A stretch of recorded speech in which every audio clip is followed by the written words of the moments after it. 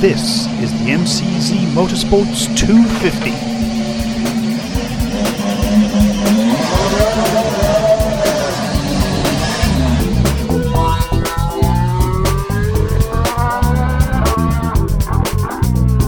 All the news, analysis and opinion you need in 250 seconds. Welcome and thanks for listening to the MCZ Motorsports 250 2014 season review.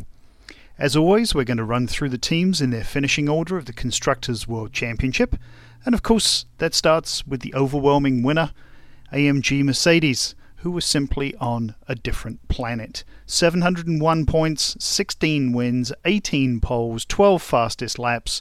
It was no contest. Lewis Hamilton, the winner, took 11 wins, and he was the whole enchilada. He overcame difficulties and came through like a champion. Nico Rosberg came in second with 5 wins. He won on Saturdays, but not on Sundays, when it counts.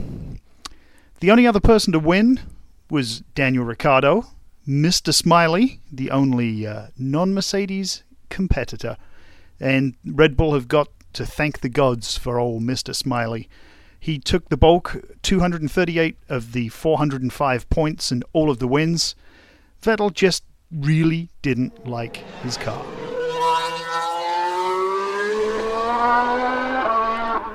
In third place was the Williams-Mercedes team, and we'd like to welcome them back to the pointy end of the grid. They took 1 pole, 2 fastest laps, and 320 points, led by Valtteri Bottas, in 4th place in the championship. He showed speed, he showed grit and guts, and got the results. Poor old Felipe Massa, who finished in 7th place, took 1 pole and 1 fastest lap. And if he didn't have any bad luck, he'd have had no luck at all. But he kept on plugging away and was so pleased to be in a competitive car, which is more than we could say for his old team of Ferrari, who finished in a distant 4th place, which, despite Fernando Alonso's best efforts, was a complete disaster. Alonso finished in 6th. He drove the wheels off basically a piece of crap. Kimi Raikkonen, he just sleptwalked through it or broke it. And even though he took 1 fastest lap, he took 1/3 of the number of points that Fernando Alonso took and was completely overshadowed.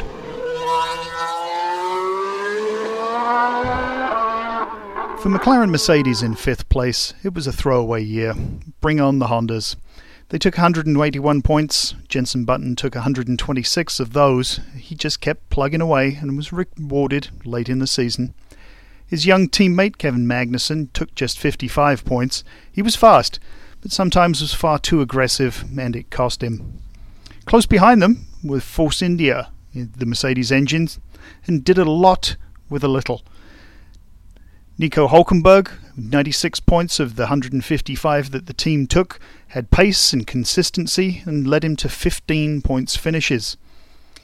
Perez was just behind him in the championship, but distant at 59 points through 2 great drives, but mistakes and bad luck really cost him. In 7th, Toro Rosso, with the Renault engine, they were let down by engineering more than their drivers.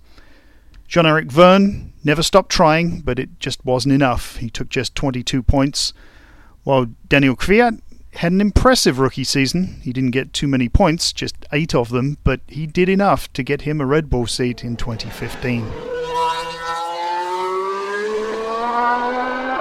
What could be said about Lotus Renault's campaign, except it was a complete and utter disaster.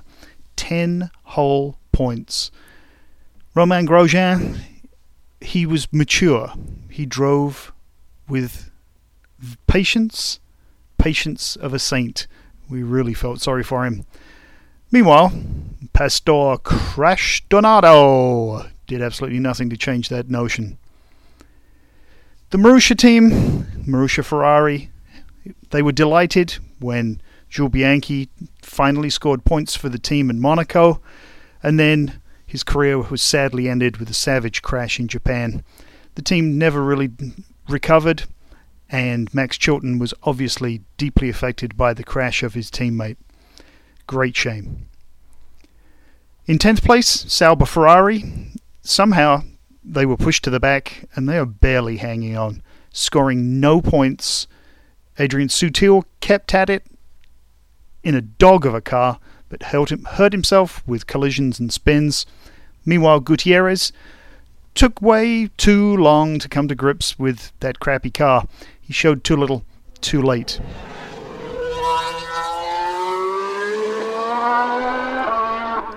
Caterham Renault brought up the rear in 11th place. Tony Fernandez basically gave up on his team.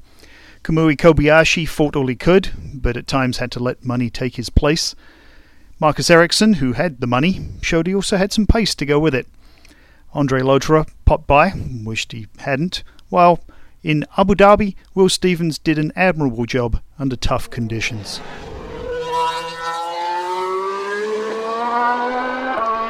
So that's it. Thanks for listening to the 2014 season review. We'll be back with our 2015 season preview very shortly. Thanks for listening, and join us again for the MCZ Motorsports 250.